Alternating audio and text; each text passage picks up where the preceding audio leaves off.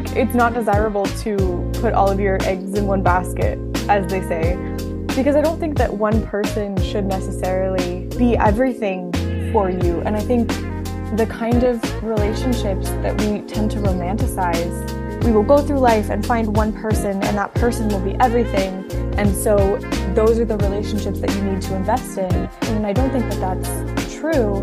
So like my mom wasn't even like a part of it. My dad wasn't necessarily a part of it other than he worked at the same place as where it happened.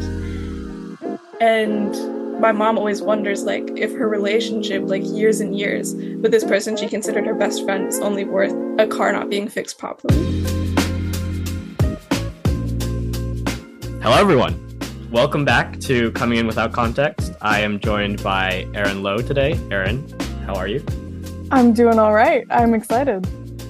We have Hope in the wings, and she'll join us a bit later. But Erin, my topic for us today is, when does a relationship end? Oh boy. I don't mean just romantic relationships. I'm talking about relationships in general. Oh, that's really interesting. I like this question. So to start off, what is a relationship, Erin? Oh, man. See, you're going Socratic style, and that means that I have to do a lot of work here. Yes, correct. What is a relationship? So, okay, you might not like this, but I can't do anything except get philosophical because you know me. And I've been reading a lot about care ethics because I'm doing an independent study on care ethics next semester. And I've been thinking a lot about our relationships to other people, but also like, what is the individual? And right now I'm of the opinion that we exist enmeshed within society. So we are identifiable by our relationships to other people. It's as though we are like one nexus that is the connector to all of these relationships. Mm-hmm. Like so a spider web. Yeah. So that's kind of how I perceive relationships. What about you? I feel like relationships are just our connections to people, right? And that's why I have posed this as a topic, because I feel like it's so broad how you can define it and what constitutes a relationship. Mm-hmm. And then it's also very vague how or when a relationship ends, if it ever does end. Well, so for the purposes of this, I Googled the definition of relationship, and the results were lackluster. The best one was the one that just pops up on Google, and it was the way in which two or more concepts, objects, or people are connected, or the state of being connected. What do you think about that definition? I like it, but I think it's missing something. Yeah. Because I think that part of being in a relationship is, it's not a passive thing, right? It's an active thing. And I think that the intentionality is a really important piece of constituting a relationship. Right. Yeah. So, I mean, I wasn't very satisfied with this. Merriam-Webster and Collins Dictionary went more narrow with it in defining relationships only like romantically or familially, which I feel like doesn't really cover a whole lot of ground. Well, I guess the next question is, do you think relationships can end? And then if so, how and when do they end? It is a good question. I think my initial thoughts on that are that I think we need more of, a spectrum of understanding what a relationship is. Mm-hmm. Because I think that there are definitely certain aspects of a relationship that can end, in that our active interaction with a person ends. And right. I think that's a type of relationship, right? Maybe that's the active component, but the influence of that relationship continues to persist. And so I don't know if that influence is a consequence of a relationship or if it's part of what constitutes the relationship itself. Yeah, that's interesting. I didn't even consider that, because, well, actually, my next question was, does death automatically end relationship? But based on what you're saying, it seems like there's an active part, and then that could end either due to like the person leaving or growing apart or death. But then there's still a passive part of the relationship that continues and persists as long as you're being influenced by it. Yeah, maybe. And I think part of it too, though, is not just the persisting influence. I mean, I do think that that's part of it, but I wonder if the more significant part in terms of, if we're thinking about this in terms of the active and the passive parts, if there's any moment at which you are influenced by a relationship, do you think that that fundamentally changes you as a self moving forward? So even if the influence isn't ongoing, if it influenced you at a particular moment, does that count? I would say yes, but I'm reluctant to attribute that just solely to relationships, because I feel like we're always changing as people every moment of our lives, right? So like it's hard to say, oh, this relationship is the reason that I am the way I am and I changed this particular way and I've become something else or someone else. So I don't know. Couldn't you? Well, like I could say the same thing about like, oh, I fell down the stairs and that changed me. Right, but like, aren't you in that case in a relationship with the stairs in the sense that the stairs are the cause? Interesting. Okay. I mean, not what I had in mind when I started this, but yeah, I guess that's a relationship. I mean, I think if you're framing it in the way that we started talking about, in terms of like you are the center of the spider web, and every point in the spider web is a point with which you are in or share some sort of relationship. I don't know why we would necessarily limit that to other persons. Is there something about a relationship that has to be mutual or reciprocal? I think yes. And I'm going to push back on your previous point, because I feel like, as you mentioned, relationships need to be a two-way street, right? So there needs to be some give, some take, and then like a balance of back and forth. I feel like your relationships, although they can be sentimental or emotional in regards to objects or inanimate things, it's not to the same degree as with other people or with plants or animals. Actually, no, plants kind of fits on the object side of that spectrum. So I guess animals and other people. Okay. Yeah, go ahead. So my question for you then, though, is sorry to take you down this road, but what happens when it comes to people who can't reciprocate? So like if you're in a caretaker relationship with someone and you are responsible for their well-being somehow, or like along the kinds of lines that I'm thinking, but where the recipient of that affection or the actions that you're taking, I mean, would you still see that person as in a relationship with the other person, even though the recipient of whatever that action is can't reciprocate? This is classic philosophical discussion. I'm willing to bite the bullet for that, but I guess one defense I will attempt is that since relationships with people are historical, or like there's always a past, present, and future to relationships, right? So in regards to a specific example of you being a caretaker to someone who can no longer reciprocate emotions or like, fulfill the two-way street of a relationship, I would say that you still have that historical past of your relationship. I can't think of another word besides relation. Your relation to them. There's a historical past to your relation to them that still justifies the relationship. But wait, let me hold on. If let's say you never had a historical past, I would say that's not a relationship. I would say that like maybe like in a very broad sense of the word, I would allow its use to be called a relationship, but using a stricter definition, I would not say it is the same degree of relationship as like people like immediately think of when you use that word. This feels like a hot take. I don't know if it is. I mean, I'm willing to bite a lot of bullets since taking philosophy as a major. Yeah, for those of you who don't know, Dylan and I take philosophy together. Yeah, I think you anticipated my question there, which was, what if you don't have a history with this person in the sense that you had a reciprocal relationship in the past? Mhm.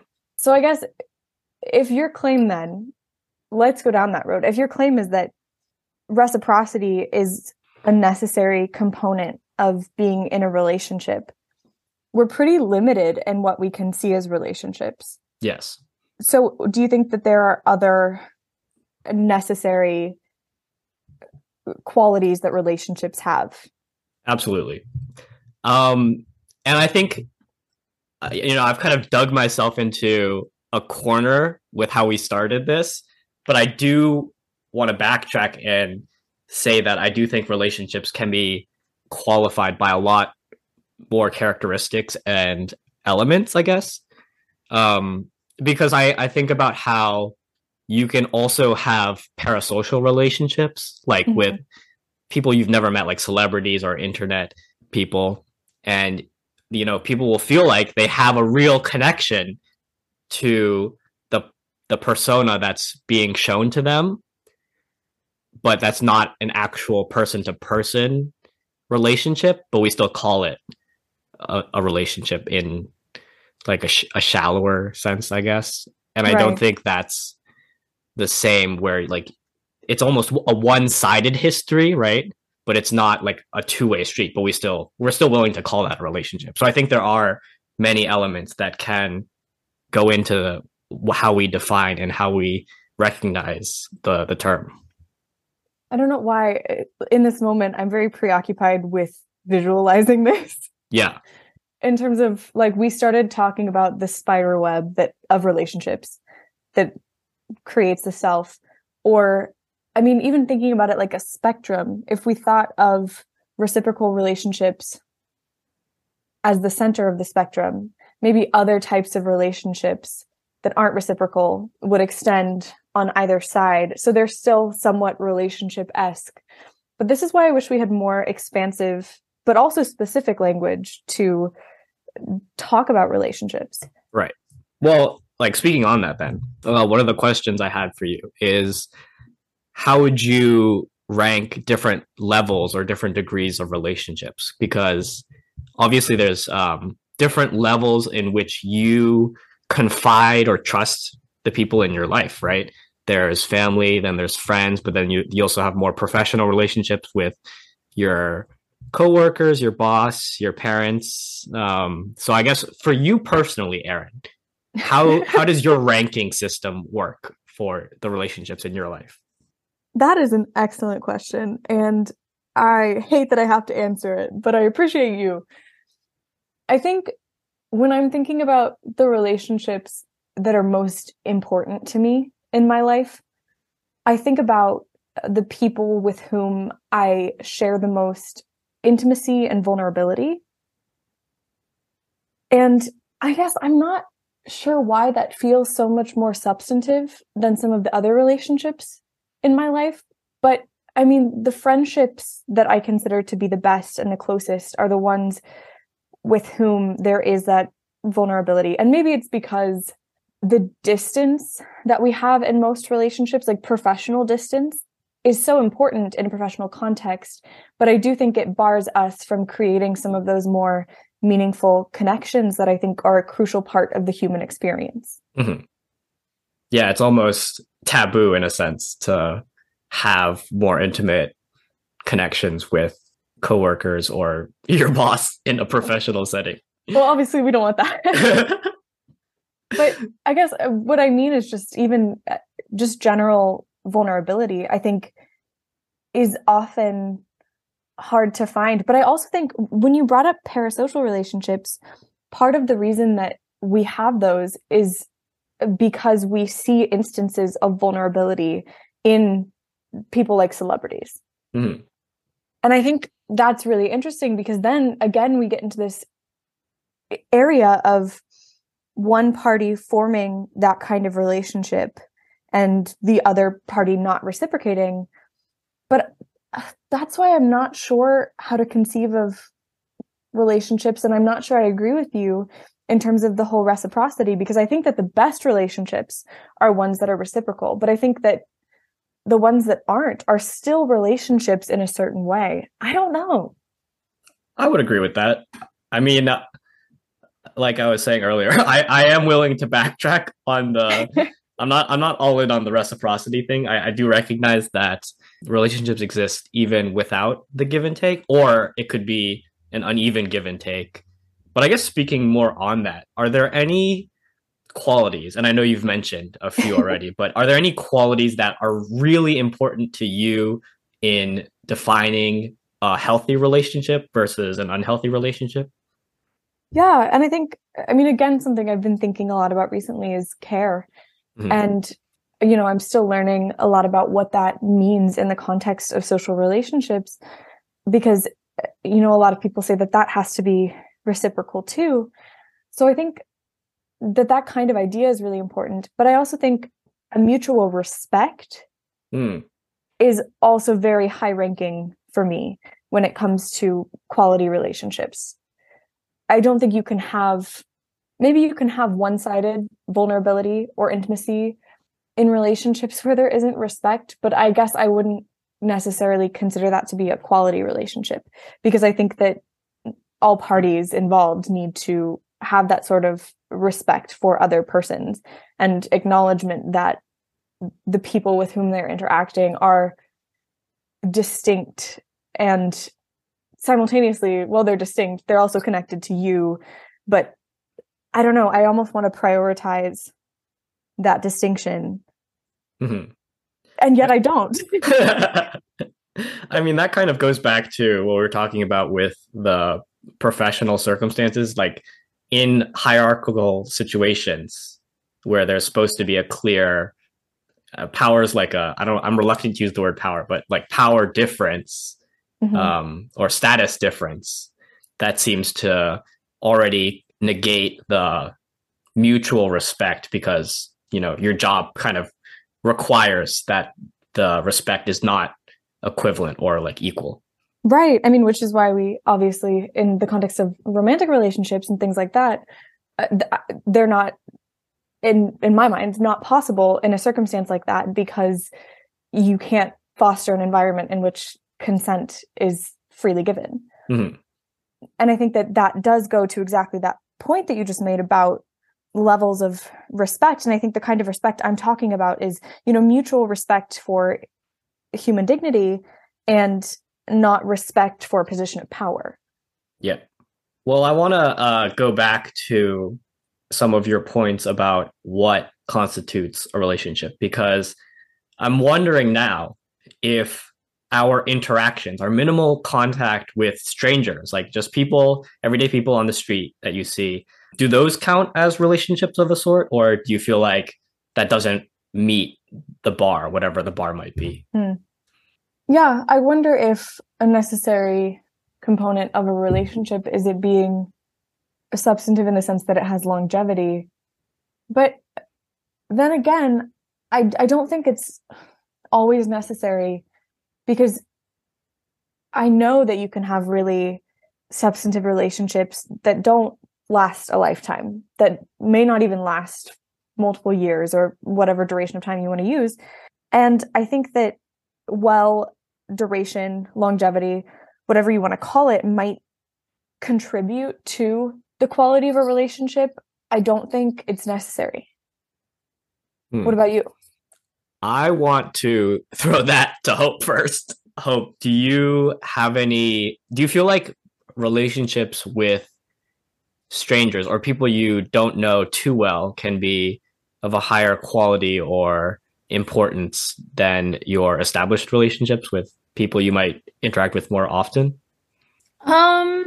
That's a difficult question to answer. My gut reaction is no, just because I feel like you owe more to people you have established relationships with over people you don't know very well. Just like from my perspective, I feel like you owe it to the people you have long established relationships with to like try and keep in touch or spend time together, like know their birthday, small things that I don't always know or do with people I've like longer friendships with and stuff, versus I wouldn't have those same expectations for someone that you have a shorter relationship with. But obviously there's like different expectations with that sort of thing. But that's not to say that like you can't end up valuing a shorter relationship more than a longer established one, or that suddenly you'll start talking to someone a lot more, or like knowing a lot more about someone you have a shorter relationship with than you have a longer term relationship with. And so I feel like those sorts of things, it's kind of fluid and it just kind of depends on like what you're willing to give to people. Aaron, I don't know if I if I really caught the essence of your question.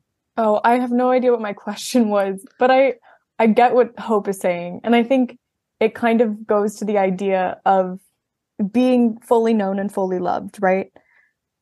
And so if you interact with someone and they don't have the opportunity to know you and you don't have the opportunity to know them, then I think it sounds like what you're saying, Hope, and what I at least am understanding you to say is that that kind of relationship isn't going to be of the same quality of a longer lasting relationship, because not only do you have these obligations to them that you wouldn't have to others, but these obligations come from your knowledge of them as a person, as this complex being that you wouldn't have to a generic stranger.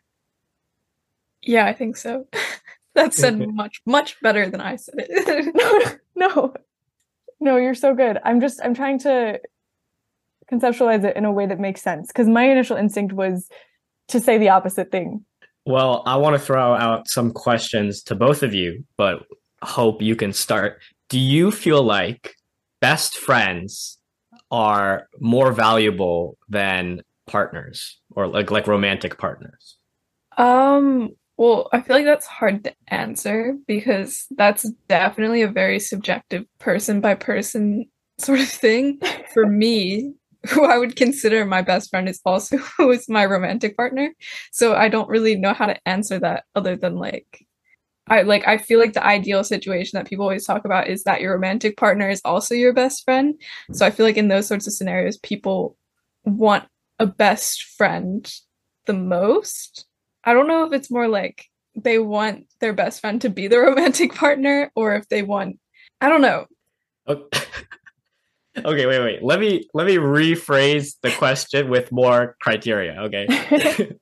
In this situation, let's assume that best friends and romantic partners are distinct. Okay, so they're two separate either groups or individuals. And also I'm wondering if is it possible and is that the ideal? So I guess like to rephrase everything, is it ideal for you to have best friends that you feel closer with compared to a romantic partner? Aaron, what are your thoughts? Oh boy. Well, the thing is, so I'm inclined to agree with Hope that it's hard because oftentimes your romantic partner does fit into that category of your best friend. But I think I won't go down that path because you don't want me to go down that path. So I'm thinking about it in the sense of like, I have a number of best friends who I feel like are soulmates for me, just because I know them and love them in such a deep, intimate way. And there's nothing romantic about my relationships with them, but my love for them is just as substantive as it has been for romantic partners in the past. And I think that I guess the only difference I really see is like the romantic component. And I don't think that that is sufficient enough to say that one of those types of relationship is substantially different from the other in terms of what is more valuable. I kind of agree that like it's sort of a separate relationship, but I guess what you're trying to hint at is like people who prioritize one over the other. I know there's some people, once they get a romantic partner, they stop upholding some of their relationship with their friends as much because now they're spending that time with their partner.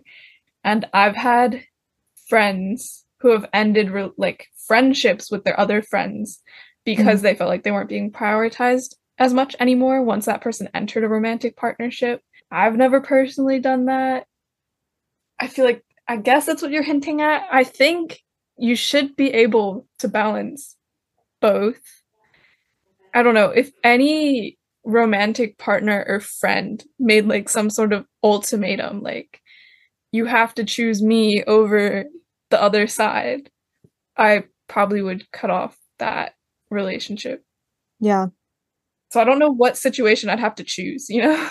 Well, I also don't think it's desirable, right? To, again, for lack of a better phrase, I think it's not desirable to put all of your eggs in one basket, as they say, because I don't think that one person should necessarily like be everything for you. And I think the kind of relationships that we tend to romanticize oftentimes, or that we see romanticized in the media, and I mean, even by our parents or where we grow up and the environments in which we grow up, I think we're encouraged to sort of assume that we will go through life and find one person and that person will be everything. And so those are the relationships that you need to invest in, and that friendships or non-romantic relationships are not as important. And I don't think that that's true. And also, I mean, there are a lot of people who aren't interested in pursuing romantic relationships or who don't experience romantic attraction. And I think that it would really discount their experiences if we assumed that romantic relationships were inherently more valuable than other types of relationships. Yeah, I think that's definitely, well, I think it's complicated because I feel like a lot of our ideals about monogamous relationships can be attributed to the nuclear family and just how society has developed, or in this version of our reality. Like obviously there are like some cultures and some societies out there that do not like strictly adhere to monogamy and also have different ideas of what family or relationships, romantic relationships, look like and can be. But I'm gonna ignore that and push further and ask you if you think that your relationship to family members should be more or higher value than your relationship to friends. So like, I guess consider it as an ultimatum again, if you had to pick between your friends and your family. Wow, thanks, Dylan. Well, Dylan, you kind of probably know my answer. And this is probably bad to say, but my parents definitely don't listen to this. I'd probably choose friends over family. But I think that goes along with the idea of like chosen family anyways, where like people are allowed to choose who's in their life and who's most valuable to them. One quote that I have memorized, which is just the blood of the covenant is thicker than the water of the womb, which is just simply that the people who you choose to spend your time with, like those bonds are deeper than just the people you're genetically related to. Which obviously that quote has been misremembered as blood is thicker than water and used to say that family's better, but that's not what the original quote is. The original quote is literally the exact opposite. So thank you. Erin, do you have an answer? I don't know. I think that there's value to both kinds of relationships, and I don't really have any desire to compare them because I think they are so different. And I also think that, to what Hope said, because a lot of our relationships when it comes to friendships, those are chosen relationships, and familial relationships don't tend to be chosen, at least oftentimes. I wonder if the obligations that we have to friends or family are different, and if, kind of in line with the question you're asking, Dylan, not just which is more valuable if you had to choose, because I don't really think I could choose. But I do wonder what you all think about the kind of obligations that we maintain to friends as opposed to family, or just to chosen relations as opposed to relationships that we were born into or placed into. And are they different? And are some more intense? Do we have stronger obligations to chosen relations or familiar relations? This sounds very familiar to a previous episode of this podcast. I personally think no. I don't know if no is a correct answer. I feel like you don't have any obligations to anybody. But that being said, I don't think it's to say that you shouldn't have any. It's that you don't, like, there's nothing forcing you to have those obligations, right? Like, there's nothing compelling you other than your own moral compass, your own desire to care for others that urges you to do anything for other people, right? Like, if you wanted to be completely selfish, you probably could, even with the fact in mind that if you are completely selfish, other people will probably not treat you the same way. So you could be like a sophisticated egoist, right? And like there's no one's going to punish you for that, is what I'm trying to get at. Now, I'm not condoning that. I'm not condoning that lifestyle. I think we do and we should be obliged to other people. I think we do owe it to our parents for taking care of us for 2 decades or more, to our friends for being kind and hanging out with us, et cetera, et cetera. But there's nothing like about human nature or about relationships in themselves that I can think of that is innately compelling. I can't wait to march you into the philosophy department and declare that you're a sophisticated egoist. Hey, I didn't say I was. I'm saying people can be. Okay. Listen, basically, I'm stating the obvious, Erin. Hope, do you have anything? I think you owe more to people you choose to have relationships with than, I mean, this is what I kind of said earlier, than people you don't. I think if you choose to continue to have relationships with your family, then you owe them like obligations, but I don't think them by nature being your family members means you owe them something. I think if you try and keep that relationship and build that relationship over time within your family, then you owe them things, but not necessarily any more or less than other people you choose to spend your time with, like friends or romantic partners. And in Jordan, one time, another American student told me when I said, like, I wasn't probably going to help my parents out with, like, I wouldn't let them live at my house when they got older or something like that. I was like, yeah, I don't think I'd let them live at my house when I'm like old. And he was like, you're what's wrong with America these days. And I was like, okay, bro, I don't really care. Because he was like, people don't care about their parents enough. Everyone's so selfish, da da da da da. But I don't think people being your parents or siblings makes them any more entitled to obligations than other people in your lives. And I think it's how you choose to develop those relationships.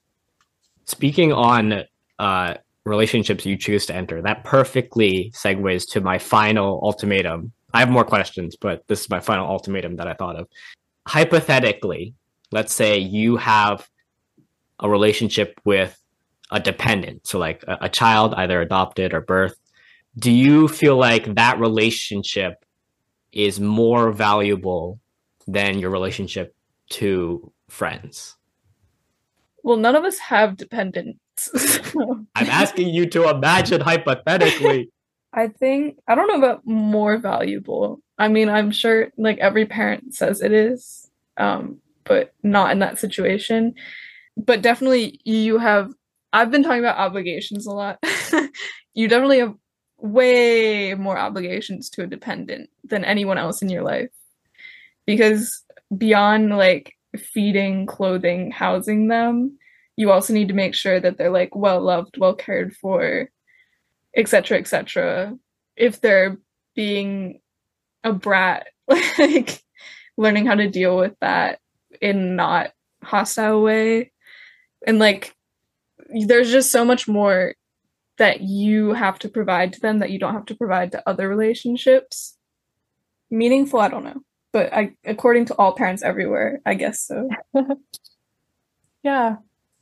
No, I really like what Hope was saying about chosen relationships and the kind of obligations that we have in those circumstances. And I think that goes back to something that Dylan and I were talking about earlier at the start of this conversation in terms of the necessity of intentionality in a relationship and what it means for something to be an active relationship. And so one of the things that Hope said about familial relationships is that they might have value if you're making the active decision to maintain them. And I think I'm inclined to agree with that. And so when thinking about dependence and not merely our obligations, but also the value of that kind of relationship, I wonder if whether or not you chose to have a dependent makes a difference. Well, I think Hope would say it does, right? Well, so that's hard. There was an Am I the Asshole post the other day. I go on Am I the Asshole like so often. It's like my guilty pleasure. And I don't ever make posts saying like you're the asshole, you're not the asshole, but then I read all the comments and typically I'm with the consensus and sometimes I'm not. But anyways, there was a recent post where someone's sister adopted like them and their two brothers, I think it was, when they were fairly young, and their sister was like 19, had to work 3 jobs to provide for them, and basically their whole time growing up, their sister would have such a short temper from being so stressed out working 3 jobs and like providing for these 3 kids that were not her own kids, like they were her siblings, that she would like pretty much always yell at them. And so like one of the core memories of the person making the post was one time they spilled milk and they got yelled at like endlessly for doing so. And they like still remember that, and they still remember their sister always having such a short temper with them. But now they're older. Their sister has her own kid, a husband. She's not working 3 jobs. And they were at their house once and she watched her sister's daughter, I guess her niece, spill milk. And at this point, their sister was like practicing gentle parenting. And so they were like really calm, like, oh, it's okay. And the person in the post ended up yelling at their sister, being like, why didn't you do that when I was younger? And basically everyone in the comments was telling them that they were the asshole because their sister had it so tough that she was just doing her best. She was so stressed out that like she literally didn't have the emotional capacity to do that when she was younger. But I kind of felt bad because it didn't mean they didn't at the same time impact trauma on the person who was posting. Like, yes, the daughter now doesn't deserve to be yelled at, but it doesn't change the fact that this person growing up was being yelled at so much. And so, but everyone automatically called them an asshole because that's how it goes with Am I the Asshole posts. And I was just thinking, I don't even remember what the original question was, but I do think in that sort of situation, it seemed like people on the post would say that chosen family you have more obligations to, but since she was just taking her siblings in out of necessity and she didn't really choose it, like it was sort of like she was out of her own goodwill taking them in so they wouldn't go to foster homes, like she didn't owe them the same gentle parenting that she owed her own child, which I don't necessarily agree with, but I guess more people empathized with her because she didn't choose to have them than they would have if she had chosen to have those kids and then yelled at them. And so I just find that really interesting because obviously the hand you're dealt is very different when it's not chosen. It is really interesting. I think I'm thinking about it in the sense of like, I wonder if we have minimal obligations regardless of the kind of relationship. And that's such a convoluted idea because obviously we are only capable of doing so much. And something that came up a lot in a philosophy class that I took with Dylan this semester was, does ought imply can, right? Do you have to be able to actually do something to have a moral obligation to do it? And when thinking about this case, I don't know if she had an obligation to gentle parent this child that wasn't hers. But I think she might have had an obligation to at least minimally not react in a hostile way, even if, say, she didn't go a step further and use it as a teaching moment or whatever might have been appropriate in that circumstance. And I don't know, I think it's interesting to think about, especially because we often talk about human rights or rights-based arguments for what we owe each other. And I think if we have an understanding of human rights or something rooted in respect for the dignity of other persons, then I wonder if we then have certain minimal obligations when it comes to upholding that kind of respect that would be applicable in a case like this. I mean, I feel like to the situation, obviously Hope's explaining it to us secondhand, so we don't have the exact wording of the author of the original source.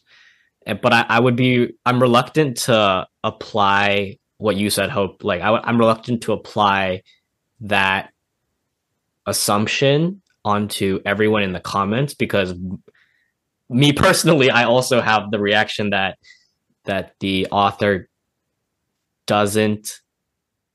I wouldn't say the author is the asshole, but the author shouldn't yell at their sister just because their sister didn't treat them the same way. People obviously change and grow and learn from their experiences. And I think that this is a clear example of wanting to do better the second time around. I don't think, like for me, I don't know if this is even a question of obligation necessarily. I might even be tempted to argue that the sister did willingly make the decision to take her siblings on because like you mentioned, like they could have gone to foster care, so that was an option. It's definitely not the ideal option perhaps, but in a shitty situation, there might not be an ideal situation. So I feel like that argument about conscious decision making or like taking on dependence willingly is not convincing to me personally. But yeah, I don't know if there is a right answer in difficult situations like that. To close out, one last question for you two. Hope and I watched The Banshees of Inisherin recently. Erin, do you know what that is? No. So in this film, it's on HBO Max. It's about two friends in Ireland. And one of them just arbitrarily one day decides that their friendship is over and they don't want anything to do with each other anymore. But the other friend is really confused. And so the whole movie is like him trying to win back their friendship. So my question to you two, and Erin, you can start, is how do you end a relationship on purpose? How would you go about it? It's interesting because framing it like that, I think, kind of changes my opinion on some of the things we were talking about earlier. I mean, maybe not. I think you can frame it in a way that still is consistent with that. But we were talking about whether or not a relationship could be one-sided. And I think that the distinction we made earlier about the active part of a relationship and the passive part of a relationship being, say, the consequences or influences of that relationship that could outlast it and potentially persist as long as you're alive or beyond, when it comes to your relationship with other people. I think that distinction is important here because I think that the passive part of it will continue to persist even if you decide to end it. But I do think that two people need to consent to be in an active relationship of whatever the nature of the relationship may be. I think if one person decides that they no longer want to be in that relationship with someone in terms of putting in that kind of effort and time and energy, which is often an investment in the relationship itself. I think that that is completely reasonable, as harmful as it can be. And obviously I haven't seen the show that you all watched, and so I don't know if I'm thinking about it correctly in the context of that show.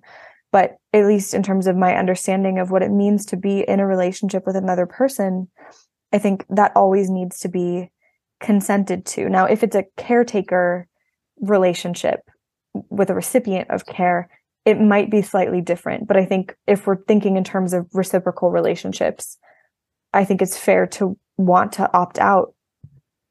Having seen the movie, and I don't know if this would have been my viewpoint beforehand, but I think it would have. I think, yes, it is fair to end a relationship. However, I do think it's tough because there's still the other person there, and I think you do still have obligations to them because you were friends, especially if you were like long term, like been friends for a very long time, to like explain why you're ending the relationship and to hear them out on their feelings about it. Because I know, like, personally, my mother had a very close friend that she had been friends with since like high school, and I grew up like hanging out with her kids and everything. And her friend literally ended their friendship with like a text one year and just never spoke to my mom again. And that kind of like destroyed my mom. Yeah. And she would like try and send like Happy New Year's texts or like Merry Christmas, and the friend would just never respond. And she was never really given much of an explanation beyond that one like paragraph long text. And she always wondered like if their relationship was like, it was like a disagreement, like a very small disagreement that my mom wasn't even involved in. It had to do with like my mom's friend sent her car to the shop where my dad works. He's an auto mechanic, and he wasn't even the one who fixed their car, but apparently it wasn't fixed properly. And so then like whoever at the shop didn't fix it properly, she ended the relationship with my mom over that. Wow. So like my mom wasn't even like a part of it. My dad wasn't necessarily a part of it, other than he worked at the same place as where it happened.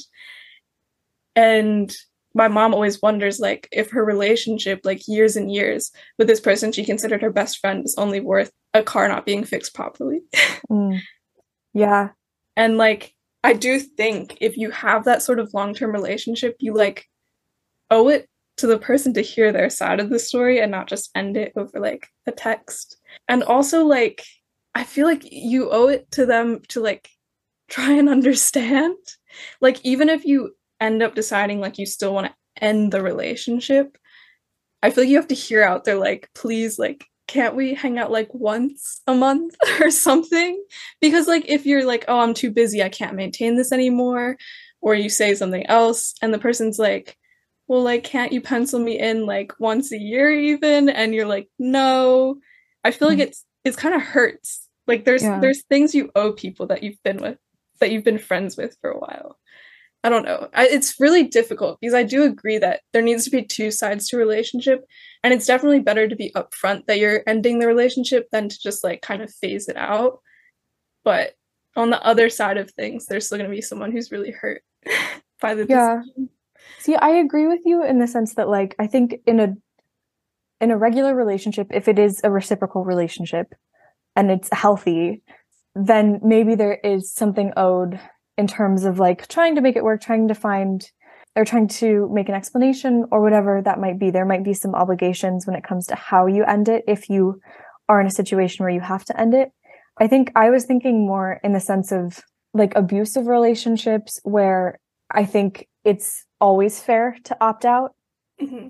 And so maybe the nature of the relationship makes a difference. Yeah, I definitely agree. I would say in an abusive relationship, since the other person isn't fulfilling their obligations to you and like not harming you, I feel like that relationship's kind of like dead to start with. I don't want to say like whoever's wronged first then gets the open letter to end it, but like I do feel like it's a completely different situation in that like it's not safe to stay. Mm-hmm. So you don't really owe them anything because you have to prioritize your own health and well-being over your relationships with other people. And in an abusive relationship, that often means leaving the relationship. You know what's interesting though, is that I feel like we often have this conversation when it comes to romantic relationships, and we say, oh, of course, in the context of a romantic relationship, like even though you might have obligations in the sense of how you opt out of it, we expect that people can opt out of it and should if they don't want to be in it. But I feel like we don't have that same expectation when it comes to other types of relationships, like friendships or familial relationships.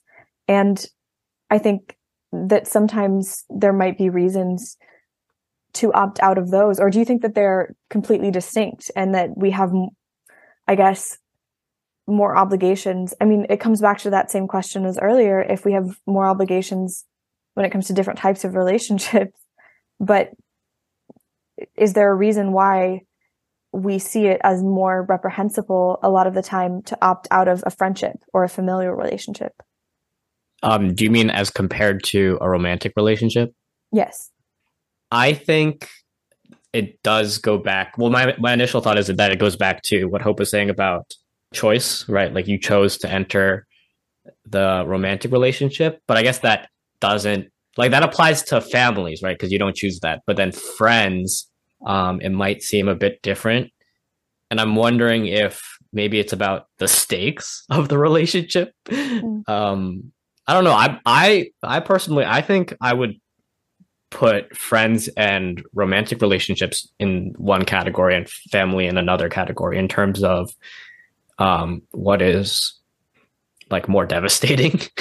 I feel like all the stories you hear about parents disowning a child or the kids not speaking to their parents ever again, those are all very like emotionally charged experiences, and the reasoning for those happening is always like pretty complicated because there's a lot of different things going into it. Whereas I feel like on the whole for friendships, well, not friendships is like in the middle. For on the whole for relationships, depending on how much you've invested, it could be as easy as just like mutually being like, oh yeah, this isn't what either of us want, so let's just, end things.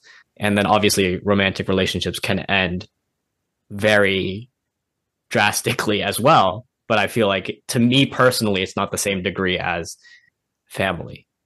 I feel like the reason why, in my opinion, romantic relationships get a lot less grief. I mean grief like in the metaphorical sense, not in the like actual meaning of grief, by other people when you end them, is because the boundaries are more clear cut in romantic relationships. I think like in a lot of people for monogamous relationships, like one of the stipulations is like, oh, we're exclusive, and that's like kind of laid out unless you have a conversation that's otherwise. So like if someone cheats on you, that's like an out where you can end the relationship, and they might argue with you about it, but like at the end of the day, most people respect the decision that you left because of that. Or if XYZ happens, people will understand if you leave the relationship, like, oh, we fell out of love with each other, and people are like, okay, yeah, that makes sense why you'd end the relationship, because one of the stipulations of being in a romantic relationship is that you guys have romantic feelings for each other, or at least that's the ideal. And so then, but with friendships, I feel like what a friendship can be is so varied. And there's like different levels of friendships where you're like closer with some people than others.